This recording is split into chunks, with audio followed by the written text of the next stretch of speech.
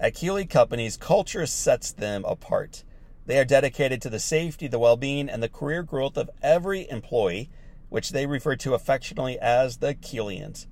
Recently, they launched a new cultural pillar called Keeley One, focusing on diversity and inclusion. Senior Project Manager Henry Isaacs says that understanding everyone is unique and different is critical. We have to recognize our individual differences and that everyone deserves to be included and have their voice heard. For Keeley, this focus on diversity and inclusion has been a huge morale booster. It makes people more excited to come into work, which correlates to greater retention and enhances their overall culture. Now, when establishing your culture of diversity and inclusion, Henry has some great advice for us.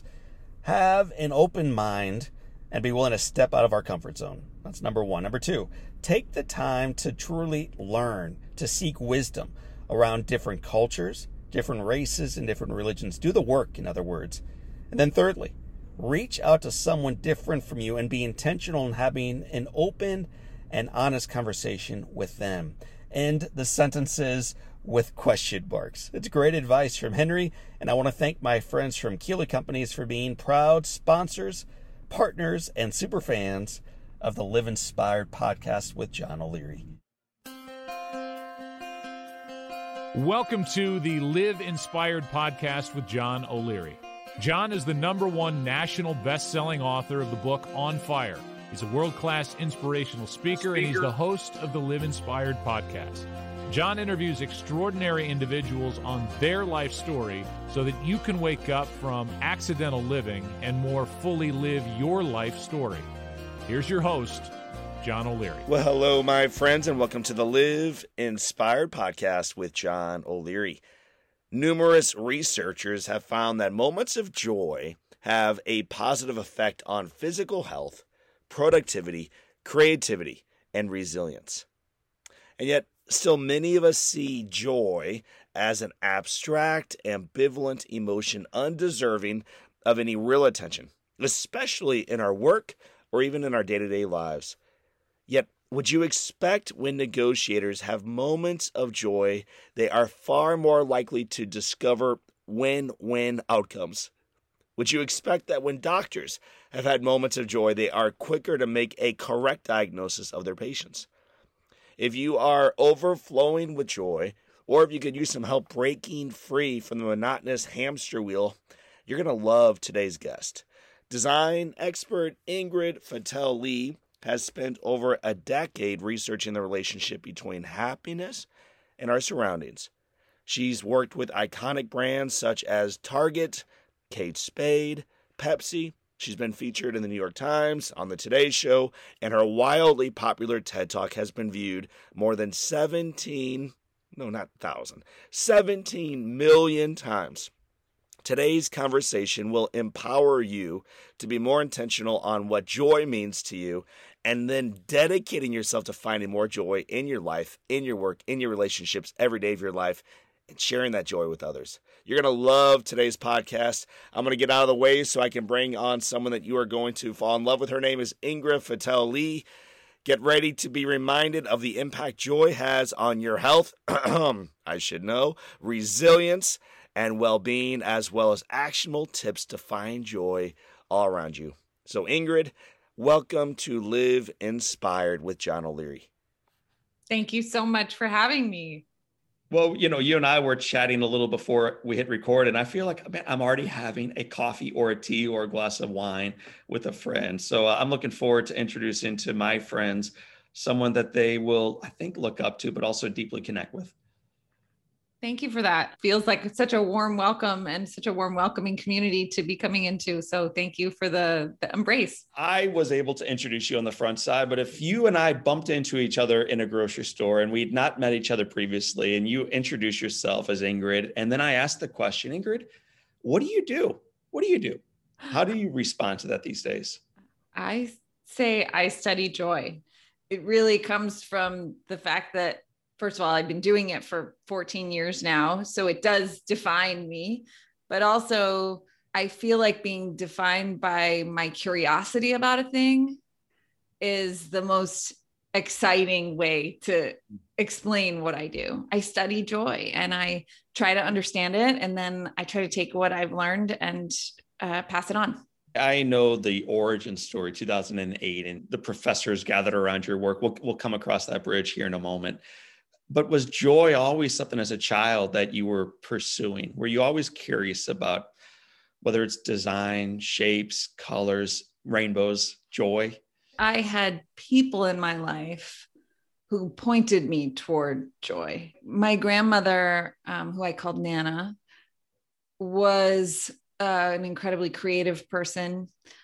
She came over from Australia. She met my grandfather during World War II.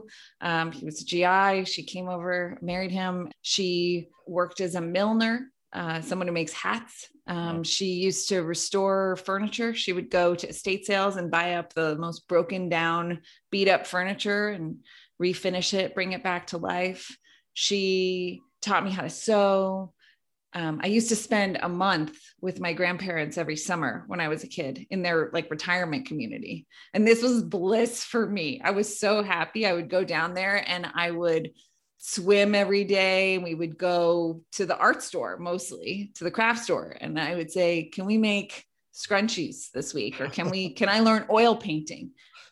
And Nana would take me and we would get materials and we would muddle through different projects, and having that nurturing of that creative spirit and someone who just loved beauty and loved to make it herself and to make it for other people.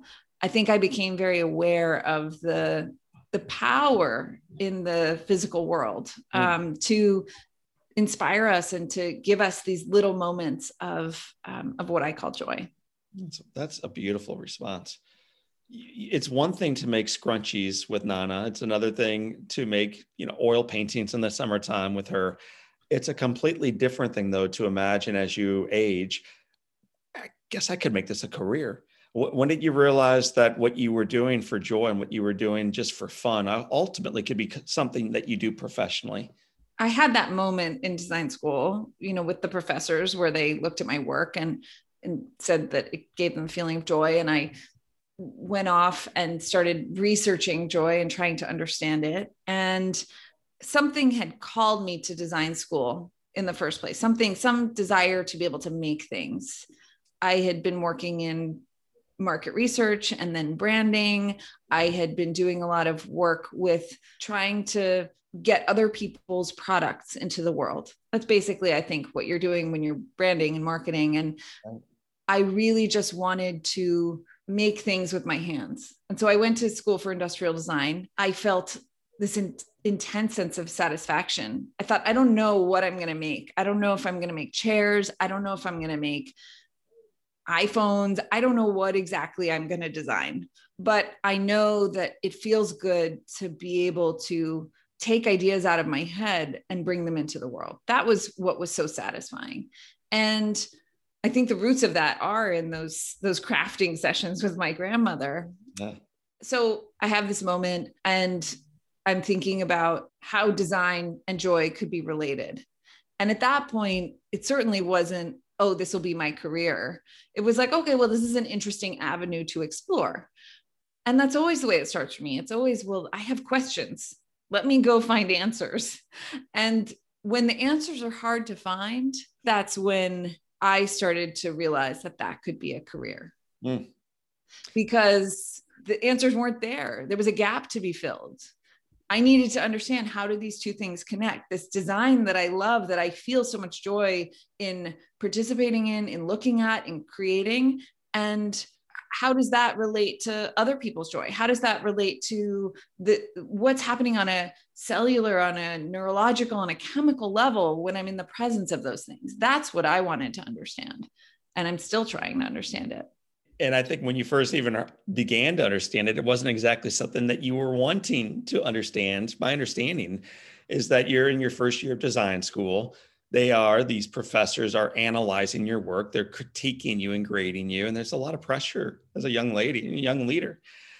There's silence. And then eventually one of the professors breaks the silence with how he feels. Would you tell us how he felt when he looked at your work? He said, this gives me a feeling of joy.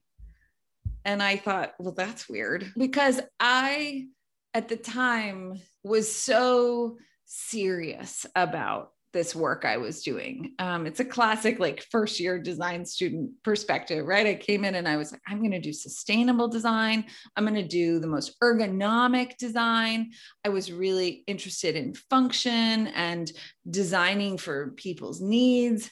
And I thought, joy, what does that have to do with anything? And it took a moment before it clicked in, and I thought, well, okay, let's say you're right. Then how does that happen? Why does that happen? And it took even longer till I was into the research to understand that actually this is deceptive. We think of joy as this light, fluffy, airy thing, but in fact, joy is so integral to what it means to be a healthy, fulfilled human being. What seemed to me as a distraction from all of the important work that I was supposed to be doing, right? This, like, I was going to save the planet with sustainable design. But actually, there is an important piece to understanding how to design for joy, because more moments of joy actually have all sorts of positive effects on our physical health, on our productivity, on our creativity, and even on our resilience. And so this idea that joy was a distraction quickly faded away as I started to get into the research and understood that joy wasn't just this extra in life. You're dropping the word joy an awful lot, maybe without defining it. And I think sometimes people view joy as very similar to happy or pleasure, or, you know, a whole lot of other words we could use out there to describe a child's smile when they open up a Christmas present. How do you define joy? Defining it in relationship to happiness is probably the easiest way to do it. So happiness has to do with how we feel about our lives over time. It includes a range of different factors: how we feel about our health, how connected we feel to other people, whether we feel like we have a sense of meaning and purpose in life, how we feel about our work. All of those things go into this kind of complex equation that we call happiness. Joy is much simpler and immediate. Joy is an intense momentary experience of positive emotion. And so it's not about how we feel over time. It's about how we feel right now in this moment. And that's something we can measure through direct physical expressions, things like smiling, a child's smile, or your smile, my smile. Laughter is another common expression of joy, a feeling like you want to jump up and down. Often there's an upward feeling when it comes to joy. And in fact, I've noticed this. I now have a 13-month-old. And when he is excited, when he feels joy, his little arms go up in the air, right? The same way we do at a game when our team scores a goal. Like, there's a jubilation that happens, and everything goes upward. So joy is about these little moments that make us feel a little bit more alive. And that is their power. It's easy to overlook these little moments and focus on the big milestones. I'll be happy when I get that promotion. I'll be happy when I buy the house. I'll be happy when I find the right partner. And most of those things are not in our control. And so if we start to pin our happiness to that, which is how culturally I think we think about happiness, it can feel very out of our control. It can feel very vague. It can feel very amorphous. Even when we have those things, we're still not sure we're happy. But when we focus on joy, we can focus on these little moments in life and just creating a few more of them. And when we come back to design, this idea of design is impossible to design happiness. It's so complicated, right? But we can design a few more moments of joy into our days, into a city, into a hospital, for example. If we can design a few more moments, we can have a meaningful impact on our well-being and the well-being of all the people in those spaces. As you're talking about joy and the brilliance that comes from a child's smile when they experience that, my son, Patrick, I have 4 children. He loves baseball. Took him to a baseball game a couple of weeks back. Foul ball comes down the right field line. Long story made short, this little man catches the ball and he looks at me with this face of joy. There is not a better word to describe his face. And I was fortunate enough that there happened to be a guy 3 rows behind us filming the at-bat, which means he captured the foul ball, the ball landing, and then Patrick turning to his dad, looking down with this joy on his face. And I captured not only the video from this guy, but that moment. and I'm actually having it turn into a painting. Not so much for that moment itself, but as much as the call to be more joyful in every moment. So I really love what you're talking about. How, yeah, if you seek it in the ice cream cone with a little flavor on top, the chocolate chips, that's joy. But the ice cream melts. Yeah, that's true. The ice cream does melt, but that moment doesn't need to. That moment doesn't need to. So my question to you, in a world that is so mundane and filled with traffic and email and workflow and 24-hour news cycle and another shooting up north and a fire down south, how do we seek more joy? How do we seek more of these moments of true happiness, true peace? So the way that I often like to describe this is as you're creating more opportunities for joy, you're putting yourself in the path of joy more often. We often think about joy as something we need to find, but actually it's something we can create. We can create the conditions for joy. So there are different ways to do this. It's very basic, but think about the kinds of things that bring you joy in life. Reflect over the last month, or even go back further to your childhood. What are some of the things in your childhood that you loved to do that brought you so much joy that maybe you stopped doing? And start to do more of those things. Bring more of those things into the day-to-day. Once you realize that it doesn't have to be big, it doesn't have to be hours of doing something. It could be a few minutes. When I was a kid, I loved staring up at the clouds and just looking at the shapes in the clouds. How often do I do that now?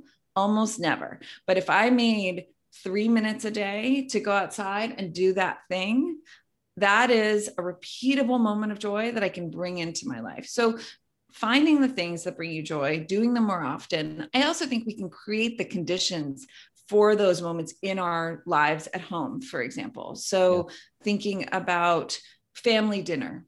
If you want family dinner to be a moment of joy, how have you created a space that feels joyful and exciting for your family to gather? Maybe it's around having colorful candles or a colorful tablecloth, something that feels like a beacon that draws you to the places that you want to be spending your time and sets the stage for the kinds of experiences you want to be having. Or if you have fond memories of game nights and that's something you don't do with your family now, maybe the answer is a really accessible games closet that you go through and you go with your kids and you pick out a few games that you all love and you order them and you put them in this place that is central to your house. It's not in the attic or in the basement. It's central. It's about prioritizing those moments and just recognizing that they don't just happen on their own. Sometimes they do, and that's great, but that's why we have this myth in our heads that it's just something we need to find.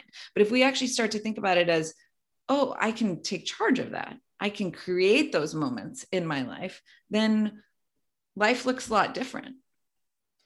So I want to come back in a moment to creating those moments very intentionally. But before we do, more broadly, I think the way we design architecture these days has influenced our joy or our lack thereof.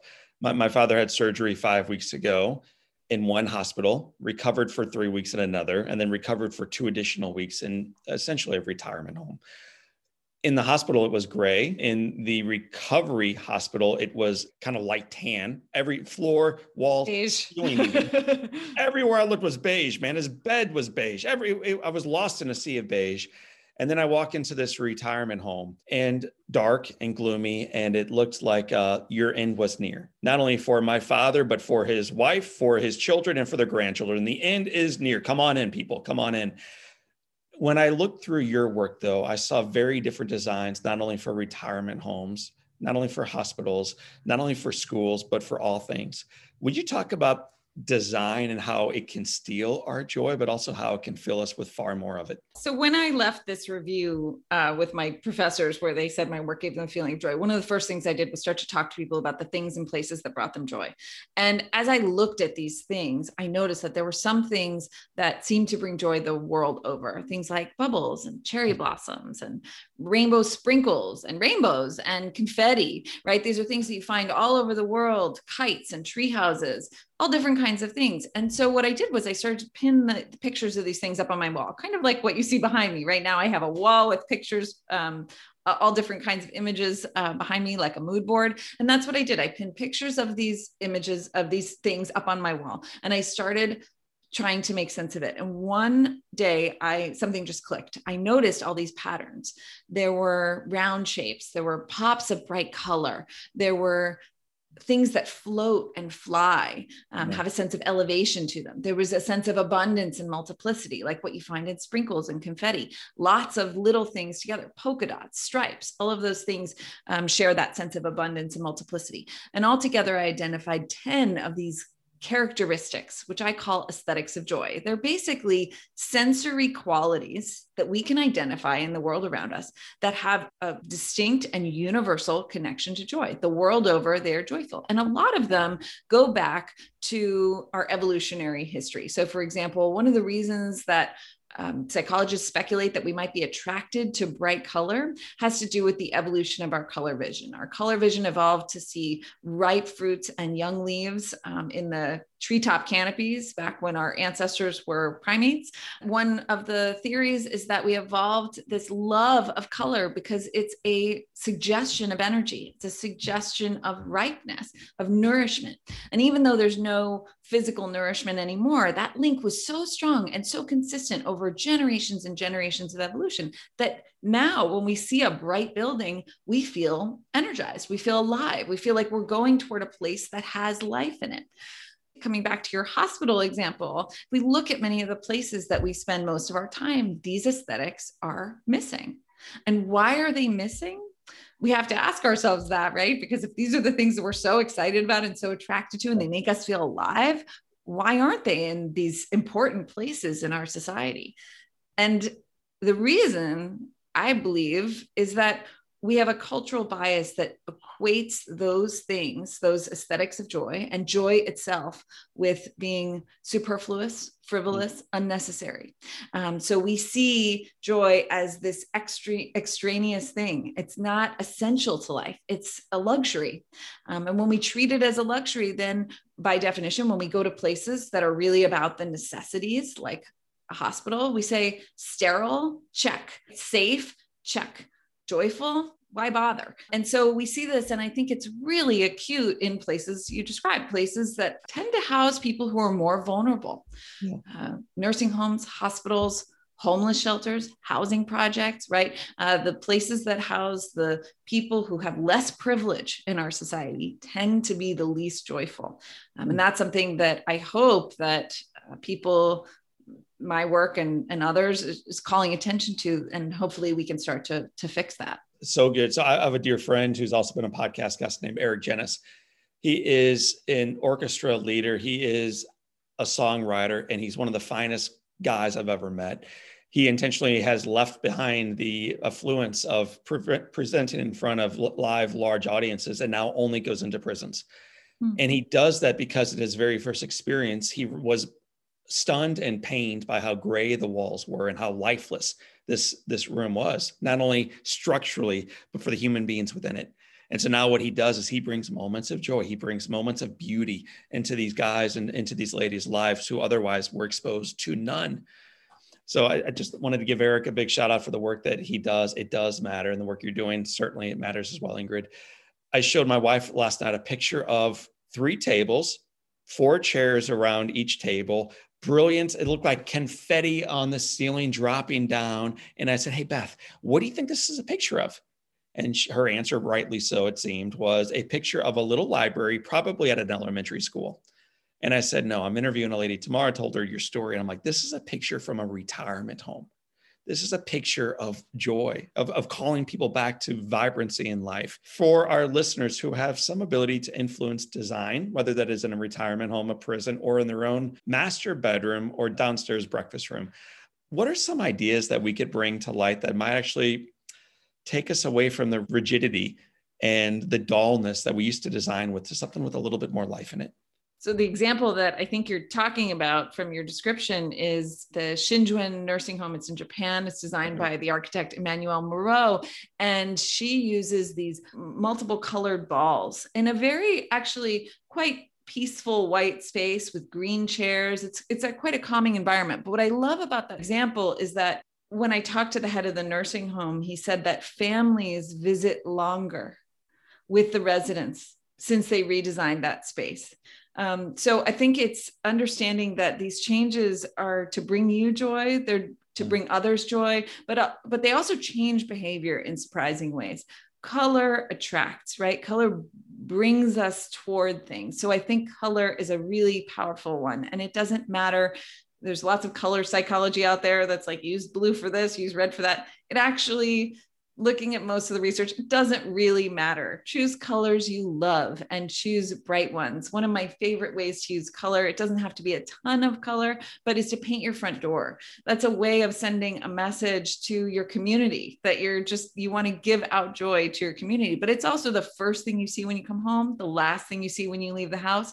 And that's a way to infuse just a moment of joy into every time you come and go from your home. So color is a really powerful one. Another one is nature and plants, bringing in elements of nature, bringing plants in. Of course, we've seen a massive plant boom during the pandemic, which was already underway before that, as people have started to realize that as they're spending more and more time at home, we need some exposure to those natural sensations, natural elements. And there's all sorts of research that shows that having plants around can decrease blood pressure, can decrease other physical markers of stress, can even increase a sense of cooperation and generosity toward others. So definitely having plants around is another good one.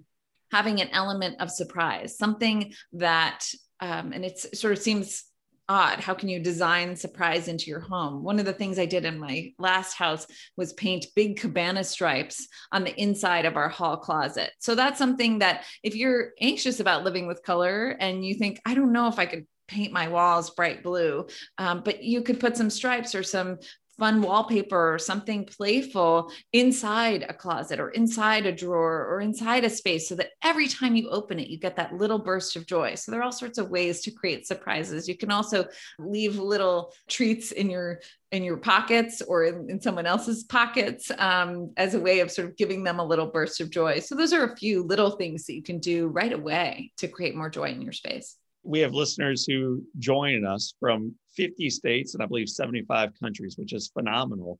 And knowing the family tuning in right now, I would imagine some are thinking, this is sweet. And I'm glad for the retirees that they might have a little bit more colory balls above their heads when their family comes to visit them. And I'm glad there's a little bit of music now in prisons. And I'm glad for them. But there's no real practical application to me. So if someone right now is sitting back, maybe with their arms crossed, thinking, what's the real benefit here to me? What are some benefits in seeking and then discovering joy for them? The list is long, so I'm going to just choose some of the highlights. But there's research that shows that sharing a moment of joy with someone else can increase a sense of trust, intimacy, and connection in relationships. So we often think about relationships being about being there for each other when things are tough. But actually making sure that you share those moments of joy is what builds the foundation in those relationships for the strength and resilience we'll need later. Joy has been shown to improve many work-related measures. So for example, negotiators who are in a joyful state of mind reach more win-win agreements. Doctors who have been primed with a little burst of joy before they go into a session actually come to a correct diagnosis more quickly.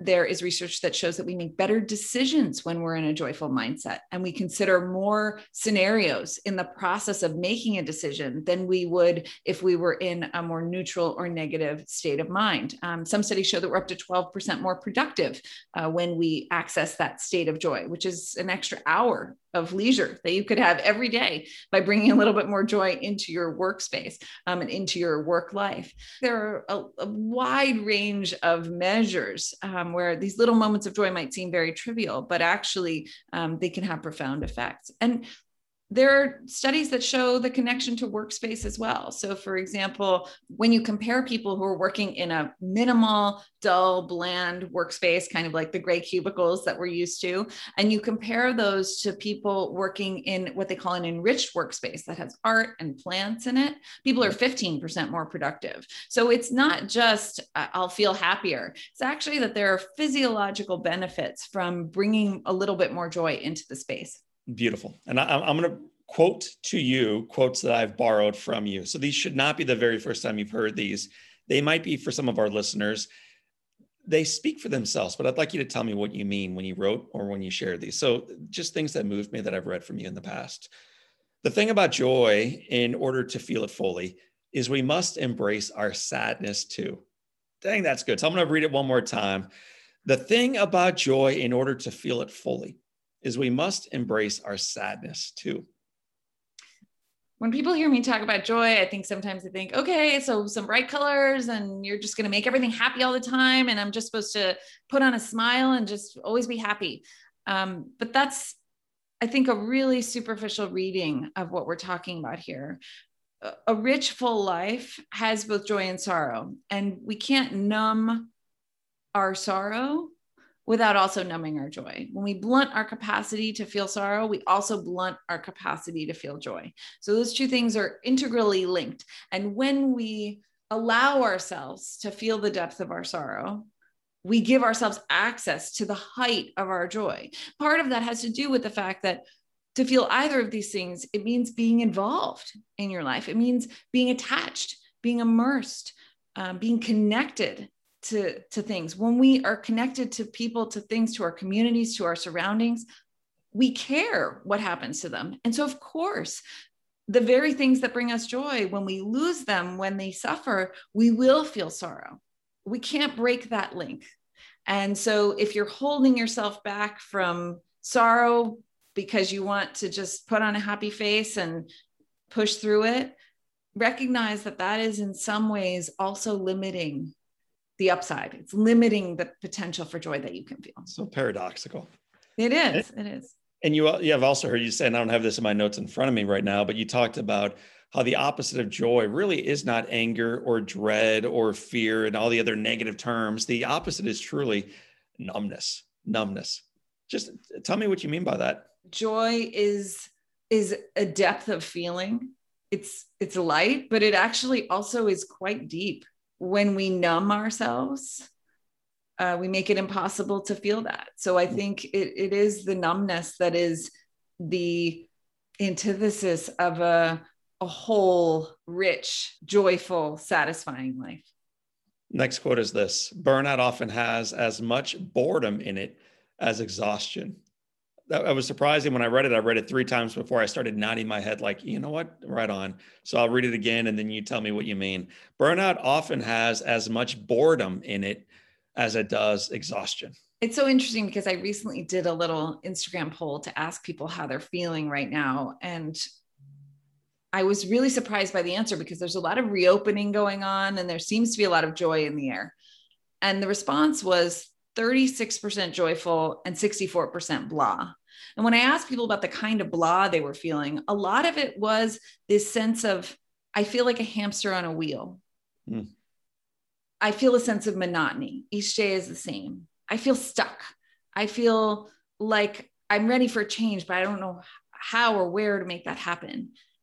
And I think that's a big component of burnout. Sometimes burnout is just physical exhaustion, but sometimes burnout, it is almost a kind of numbness, right? It's a stuckness that we get where we're not feeling fully in our lives. We don't feel a sense of satiation. And I think coming back to the physical world can be a really powerful, it can be one powerful way into that. I'm actually working on something right now called the Joy Jumpstart, which is all about addressing this sense of burnout through joy.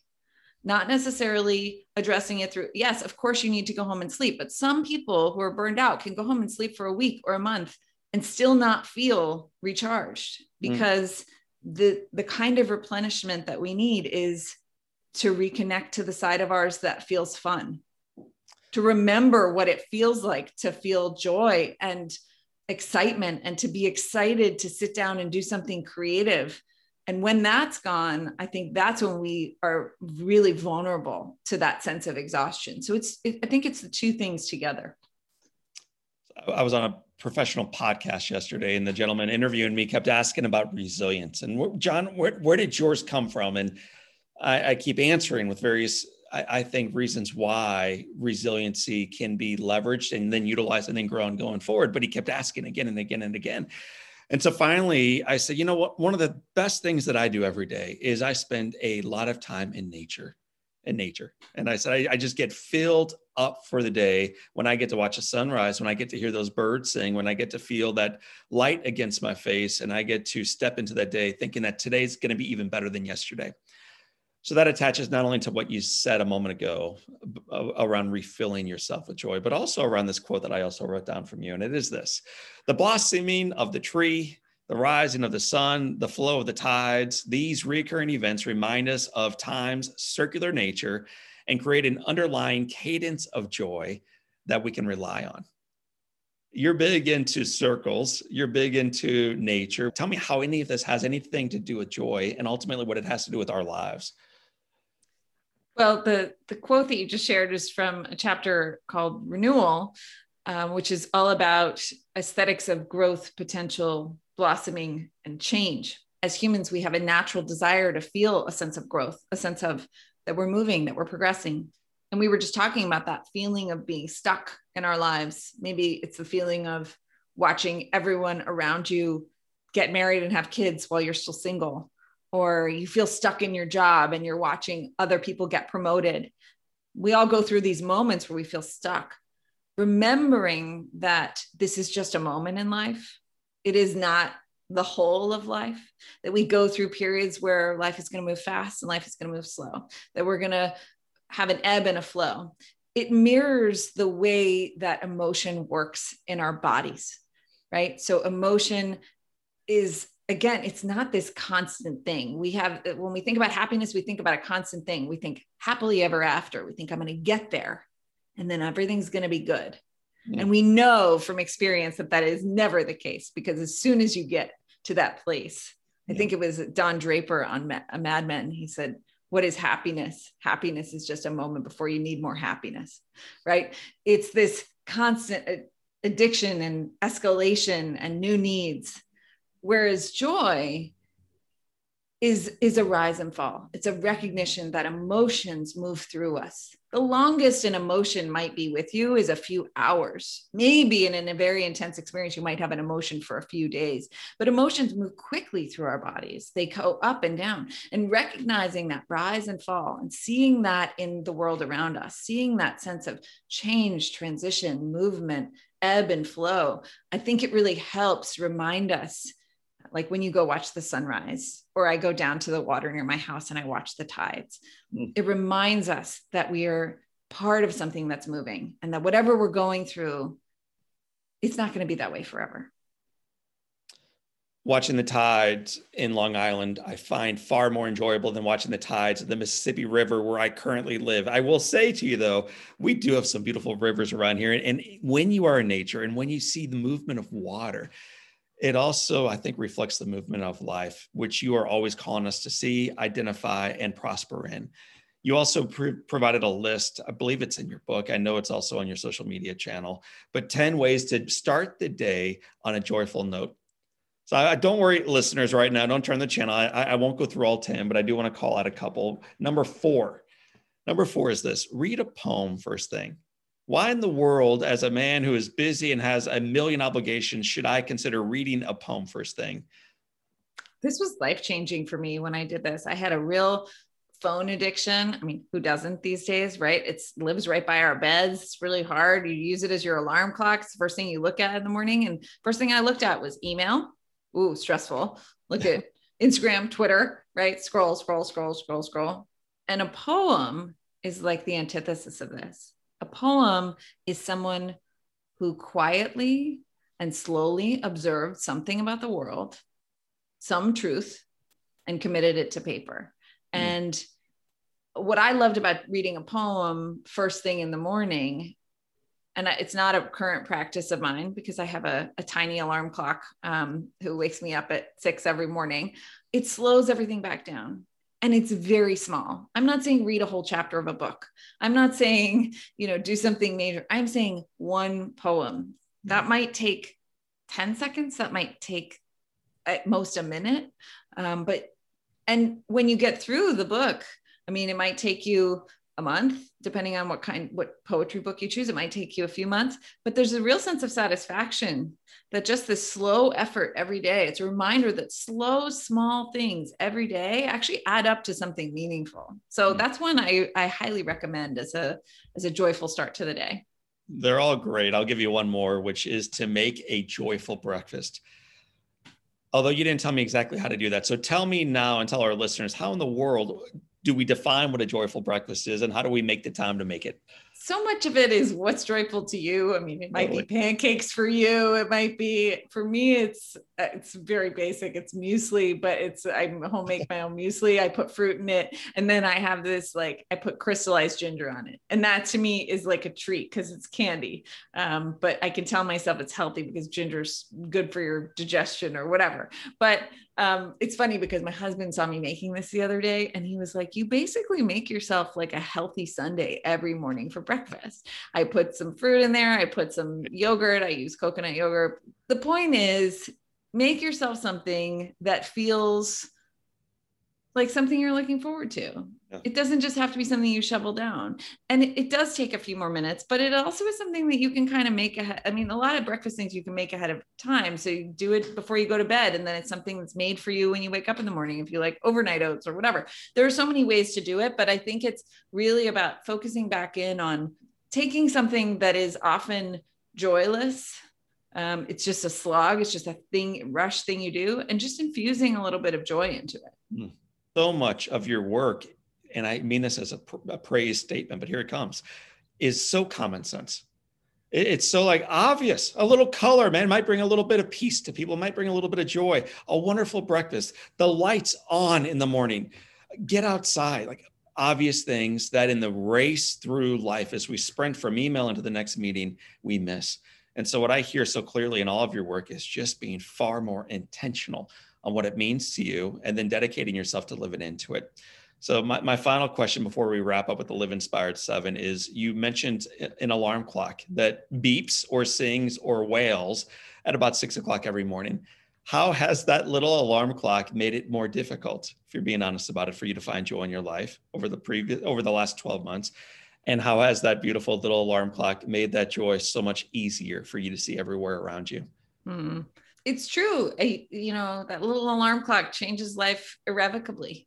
He comes into the world, and especially came into the world in the middle of a pandemic, and it changes everything. He makes it harder to find joy sometimes because, as a parent, you had a freedom before that you don't have anymore.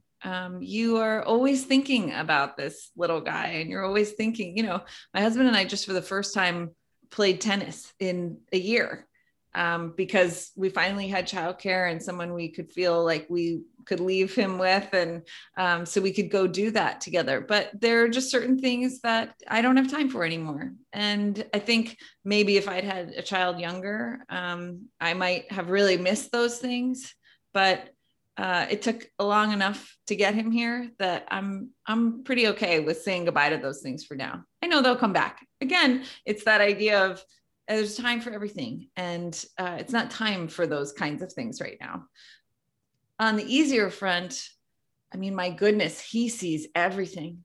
He sees everything. And I have a practice I often talk about called joy spotting, where you go out and you just, walking your dog or you're commuting or whatever you're doing, you tune your senses to joy. Notice favorite colors, notice things that smell nice, notice shapes you like. Just pay attention to things that give you this feeling of joy in the world around you. I mean, he's just a little joy machine. He's a professional joy spotter. And it's so true that we come with this ability and we lose it over time. It's not that we have to teach ourselves. You don't have to teach yourself how to joy spot. You just have to rediscover it. And that's true for anyone who's feeling disconnected from joy in their life right now. You don't have to teach yourself joy. You don't have to find joy. You just have to reconnect with it and rediscover it, because it is in you and it has always been there, whether or not you wanted to listen to it. So he sees the things, and it's wonderful to be able to rediscover those things through his eyes. The idea of being a professional joy spotter. So yeah, I'm glad your 13-month-old has become this job title and is paid handsomely for it with love. But gosh, I think that ought to be something we all strive for. So if you're looking for a couple takeaways from today's message, I think being far more intentional in seeking joy, you will recognize as you progress through life that what you seek, you find. So why not seek joy? I think the media does a phenomenal job of seeking the negative. I think we joy spotters ought to be professional and very intentional in seeking the good. Let's wrap up with 7 rapid fire questions. Every one of our guests, Ingrid, have been asked these 7 questions. So you are now joining a powerful legion of phenomenal joy spotters. You are now one more, but the first question asked of all of them is, what is the most impactful or inspirational book you have ever read? Oh my goodness. And it doesn't have to be, well, John, my life changed when I was in 7th grade. It could be something you read recently that really made a mark on you. I think a book that is just a really simple but powerful book is called A Pattern Language by Christopher Alexander. And it's a tome, it's a doorstop, but it looks at timeless patterns in the ways that we create everything from small corners of our homes all the way up to towns, cities, and communities. And it's all about the way that space shapes us and the way that we shape our space. So that book, I don't think I'd be doing the work that I'm doing in the way that I am without that book. What is one positive characteristic or one trait that you possessed as a little girl growing up that you wish you exhibited as brilliantly today? I mean, I was a pretty resilient little kid. I think I'm still resilient, but I certainly look to that child as a role model of resilience because my childhood was not easy.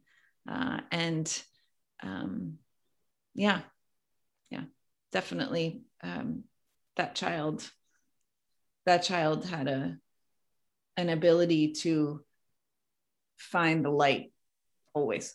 Well, that child became a woman who reminds us we can too. So if your house caught fire and your little alarm clock, your husband, your animals, everybody is out safe, and you have an opportunity to run back in and grab one item, what's the one thing you come racing back outside with? I have a box of photos of family. And can I take the whole box or just one photo? Okay. But I have photos of my grandparents. It's just amazing. We take so many photos now. They just live on our phones. We have millions of photos, but of my grandparents, I only have a handful of photos. And those are really precious to me. If you could sit on a bench on a gorgeous day, watching those waves lap in, who's one person you'd like to be seated there next to you, living or dead? My husband. Oh, that's great. Yeah. He's, very lucky that he's the person I would choose there. Cool. Very good. What's the best advice you've ever received? The only constant in life is change. That was my dad. And that one I feel all the time. It's very helpful to, certainly an underlying philosophy in my work, but it also is made me very comfortable with adapting to new circumstances and recognize, not getting too committed to something that I can't let myself adapt when circumstances change. It is surprising that for millennia, we've struggled. The only constant is change. And yet we seem surprised when change arrives. You would have thought by now we would be looking forward to it and navigate directly into it. But gosh, it does seem that it always catches us off guard. It does. So the sixth question is this. What would you tell your 20-year-old self? This young design student, I would imagine back then, looking forward with great optimism. What's the advice you would whisper into her ear? I would say,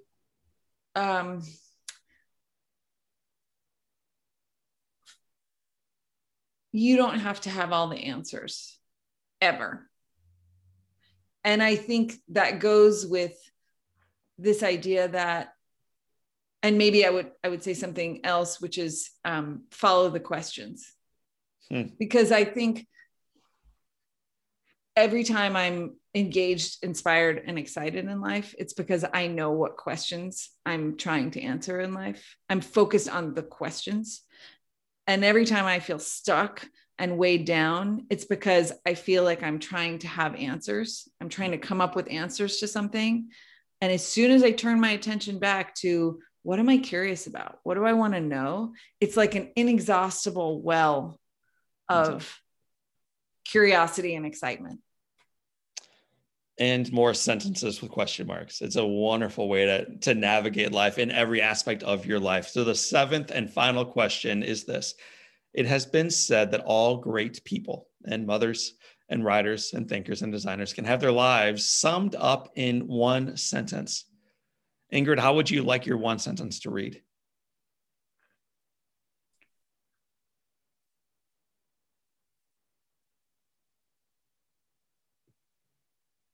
She made joy. I don't know if it could be any more succinct than that.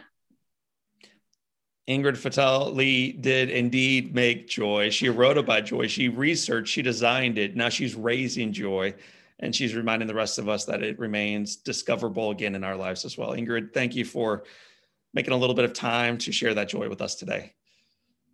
Thank you. Thank you so much for having me. My friends, that is Ingrid Fattal Lee. My name is John O'Leary, and today is your day. Find joy. It's there for you, and live inspired.